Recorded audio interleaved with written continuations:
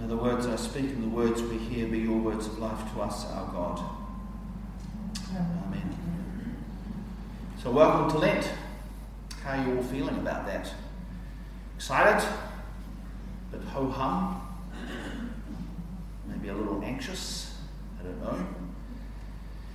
Well, it is Lent, and as we do every year, we begin it by listening to the story of Jesus in the wilderness, which is usually entitled something like The Temptation of Christ, which can be a little misleading. Some of you might know this, but I keep little bags of mini peanut slabs in my office, and I have one a day at morning tea. But on Fridays, when I'm writing sermons, I'm often tempted to eat one or two, or maybe three in the afternoon while I'm writing my sermon. And that's the problem with this word temptation. It kind of gets reduced to, did Jesus fall for it and eat the chocolate, as I sometimes do. Well, more than once on Friday, let's face it. Fridays are not great days for not eating chocolate, even in Lent. I think it's probably, and a number of the commentators I read say that actually this is much more about testing. Testing is a better word. And so what is Jesus being tested about? He's being tested about his new title, the Beloved Son. So if we put this reading back to where it fits in Luke's Gospel, he has just been at the Jordan where he was baptized by John, and as he was baptized, he was filled with the Holy Spirit. And as he was praying, a voice was heard saying, "You are my Son, the Beloved." And then the Spirit, as we heard this morning, leads Jesus out into the wilderness, where he wrestles with what it means to be the Son of God. Now, we think this is a pretty flash thing, Son of God, and it would be pretty straightforward. But in fact, he's not the only one that was Son of God, is he? Just before this is the genealogy of Luke, which finishes with Adam, who is entitled Son of God. Amongst the titles given to David, King David, is Son of God. And at the time that Jesus lived, there was another Son of God, a much more impressive Son of God, Caesar Tiberius. In his name in his title is Son of God, Prince of Peace. So, and each of these lived out that whole Son of God thing in very diverse ways. So how was Jesus going to live out the Son of God title? How did he understand it? And how was he going to live that every day and in his interactions with the people around him? Now in the NRSV, the first test starts with the Satan devil saying, "If." And we read that with, there's a bit of doubt. Are you really? But actually, the way the word is constructed in the Greek, there is no doubt. The devil isn't saying, "Are you, aren't you? I don't really get it." It's a since you are the Son of God, let's have some tests here. So, and in the Common English Bible, which I read the Gospel readings from, it translates that word as since. So there is no doubt about this. The real question is, what kind of Son of God will Jesus be? And so then there are these three tests. And it would be interesting to think about how another Son of God, Tiberius, might have reacted to those three tests. So the first test then was Jesus starving after not eating for 40 days. It's a wonder he could even move, really.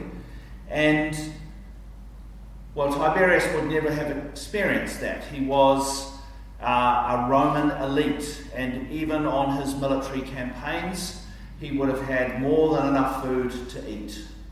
Maybe simple food, but still enough food to eat. And I can imagine his response to being told, "You have power to turn stones to bread." His response would have been, "Yes, please. That sounds like a good power to have." There wouldn't have been a moment's hesitation. And then the next test is all about having authority and power over all the world. Well, that was what Rome was all about, conquering all the known world and bringing it under Roman domination. So I can't imagine Tiberius would have hesitated for too long on that one either. As an aside, it kind of intrigues me that we mostly take the devil's word for it in Luke. So even in some of the commentaries I read were like, I wonder how the devil got authority over all the world, given that in the world that Luke and Jesus lived in, it was generally accepted that God had ultimate authority over all kingdoms and over all the world. And my response was, why are we taking the devil's word for it? Like, isn't that part of what the devil does? Lie and trick? Maybe even that statement was a lie and trick, because ultimately the devil does not have authority, and it is not up to the devil to give authority over those kingdoms. Maybe we've fallen for it, but Jesus didn't. I think Tiberius would have. And then the last one, leaping off the highest pinnacle in the temple, and angels coming to gather you up so that you don't get injured. I mean, what a spectacle! And if you were into fame and power and glory, well, wouldn't you be up for that? I can imagine Tiberius saying, what? Even more fame and glory than I already have? And all I have to do is jump? Sure, I'll do that. And I could be even more glorious than I am at the moment. So these seem like quite interesting tests, but they are at heart about how Jesus sees himself as Son of God and how that compares with the other Son of God who's around at the time. And then we would think about, well, how would David or Adam or any of the others in the Bible who are called Son of God, how would they do that? And it's a bit harder to tell with them because at times they're quite good and at other times they really flunk it. So they're a bit more like us.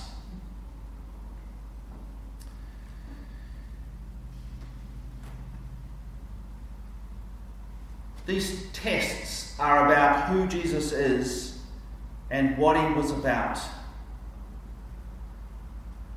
And each of these tests shows something of who Jesus is, how he, filled with the Spirit, will live as the beloved Son. Or at least, how he won't live as the beloved Son. How he will live as the beloved Son comes next. The rest of the Gospel is really about what it means to be the beloved Son. And we need to read what comes next. And what comes next acts as a contrast to that wilderness testing. And so if we were to read on, we would hear how Jesus is then led to Galilee, where he acts out how he understands being Son of God, and eventually ends up in Nazareth, where he reads from the scroll of Isaiah. The Spirit of God is upon me, because the Lord has anointed me. He has sent me to preach good news to the poor, to proclaim release to the prisoners, and recovery of sight to the blind, to liberate the oppressed, and to proclaim the year of the Lord's favour. And then he finishes by declaring all that fulfilled. So in contrast to what the devil was offering in the wilderness, Jesus now declares this is what it means to be the Son of God, the beloved Son of God. To be the beloved Son is to bring into being the vision of true community that is at the heart of that passage from Isaiah, is at the heart of the whole of Isaiah, and in fact, the heart of all Scripture. Jesus is saying that he is the means by which God's desire for all humanity is to be fulfilled. That through Jesus there will be life-giving community where people will live with each other in ways that allow all people to thrive and all of life to thrive.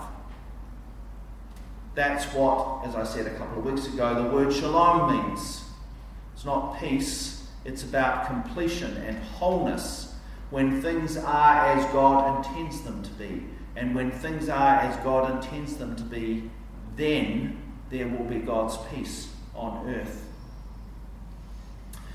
And so Jesus then lives out that fulfillment in his healing, which we see as an individual thing, but actually was about restoring people back into their families and back into the community, in his casting out of demons, again restoring people back into their families and back into their communities, healing communities, creating true community, and in his teaching. And over the last 3 weeks we have been listening to one of those blocks of teaching, the Sermon on the Plain, which acts as a follow-up to what Jesus said in Nazareth. And it contrasts to what happens to Jesus in the wilderness. All of these work with each other. They're very close together in Luke's Gospel. And if you were reading Luke's Gospel from beginning to end, which is how it's intended to be written, these things are banging up against each other. So in the wilderness, Jesus is invited to be absorbed by his own needs for food, for power, and for prestige, and to give in to those powers which destroy true community. In this sermon, the Sermon on the Plain, he lays out the value system that lies at the heart of the year of the Lord's favour and the way it is to be lived out. It is the kind of community that we pray for every time we pray the Lord's Prayer. Your will be done on earth. Your kingdom come, your will be done on earth as in heaven. And so here he is, Jesus, on a level place, not on a mountain as in Matthew's Gospel, but a level place, which is sometimes seen as a broken place, but also a place where no one is more elevated than anyone else. Some commentators suggest that maybe the geography reinforces his words. And he reverses his society's reverence of the rich and the powerful, and he describes the poor and the hungry and the homeless and the grieving as the people of utmost importance. True community places these at the centre, not the rich and powerful, not the other Son of God. And that is very different. That is a very different vision from what the tester was offering Jesus in the wilderness. And it was a very different vision from how his society worked, and it's very different from how our society works. And then Jesus goes on to describe how those who look to follow him were to join him living the reign of God. Living as we pray, your will be done. And as we talked about 2 weeks ago, this is the way of living, of loving and doing good and blessing and praying for, which we sometimes think is kind of Jesus saying you should be a doormat, but actually it's about the way of non-violent resistance. Resisting the people and the forces that destroy true community. And we can see that kind of non-violent resistance in the stories of Te Whiti Rongomai and Tohu Kākahi, of Parihaka and Taranaki, Mahatma Gandhi in India, and Martin Luther King Jr. in the United States. And then last week, we heard the way of humility, being willing to acknowledge our limitations and failings, acknowledging the log in our own eye rather than seeing only the speck in the other person's eye, which is not one of my favourite bits of teaching because I much prefer looking at the speck in the other person's eyes, if I'm honest. True community is not built around entrenched positions, ignoring the log in our own eyes and thinking that we are always right. True community is built from a place where I can say, I might not have this right, or I simply don't know. And when we look around the world, we can see when people start from entrenched positions of self-interest with no humility, and we can see the result of that the war in the Ukraine is the result of that. People starting from entrenched positions of self-interest with no humility on all sides. The absence of humility breaks community. The absence of humility and the use of violence is what the tester was offering Jesus in the wilderness. And Jesus wasn't having a bar of it.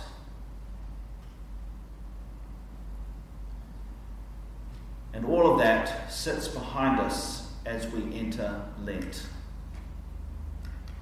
I should have had another picture in there. So on other years, I might have said something now about Lent being a time for us to reflect on how we fare with these tests ourselves. Because we are tested all the time. And I actually think we often get this the wrong way round. So a friend of mine down at Christchurch sent out one of the traditional collects, and that traditional collect talks about how Jesus was tempted as we are tempted. And in part that's true, but I think the more helpful way of looking at it is, how are we tested as Jesus is tested? Like, Jesus wasn't tempted to have chocolate like I am. But Jesus was tested about his core identity and how he was going to live that out. And so the wilderness experience is really about how are we tested in our core identity as beloved children of God, and how we are led away from living that out. That's what the wilderness experience is for us. As beloved children of God who pray, your kingdom come, your will be done on earth as in heaven, how do we respond to this group of stories, the wilderness, this teaching at Nazareth, the teaching on the plain? How does that affect and influence how we see ourselves and how we live that out? But honestly, that just feels like hard work. And I'm very aware of the fact that the last 2 years have been pretty tough. And many of us are feeling a little jaded and tired. And if we're honest, the last 2 years have been a test of who we are and how we live all of this stuff out. So I'm not feeling like we need much more to wear us down, because this vision of community that Jesus was offering wasn't something that was supposed to wear us down and exhaust us. It was supposed to be something that gives life. It was supposed to be a life-giving vision that enlivened people and energized people and allowed them to live in different ways. This vision of the community that Jesus was offering was filled with the Spirit, the life-giving Spirit. And today is also our AGM, so I'm glad to see a few more people have turned up. AGMs can also be a little ho-hum on our Episcopal Ministry team meeting. One of the archdeacons said it was her least favourite Sunday of the year. But actually, I quite enjoy them, because they're a bit ho-hum, but they're also a chance for us to think back over the last year and to give thanks. To give thanks for the way that we have lived God's life in the last year. To give thanks for the way that God has been present in our midst, given life. The way that God has worked through us to offer life to our wider community. It's a chance to stop and reflect, and to know that God has been at work in our midst. So given all of that, I wonder, now I'll go back to the questions. This Lent, what do you give thanks for? That's a pretty unusual question for Lent, isn't it? We don't normally start Lent with what do you give thanks for? But I think this year we just need to stop and say, what do we give thanks for? What has been life-giving for you? What are the times and moments that you have experienced God's life? What has been life-giving for us as a church community?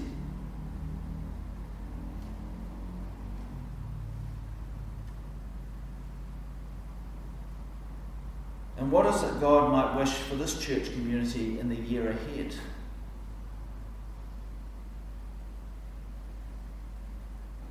And lastly, how might Lent be a time for you to experience God's life? Because really, that's what Lent is about. That's what all the giving stuff up is about.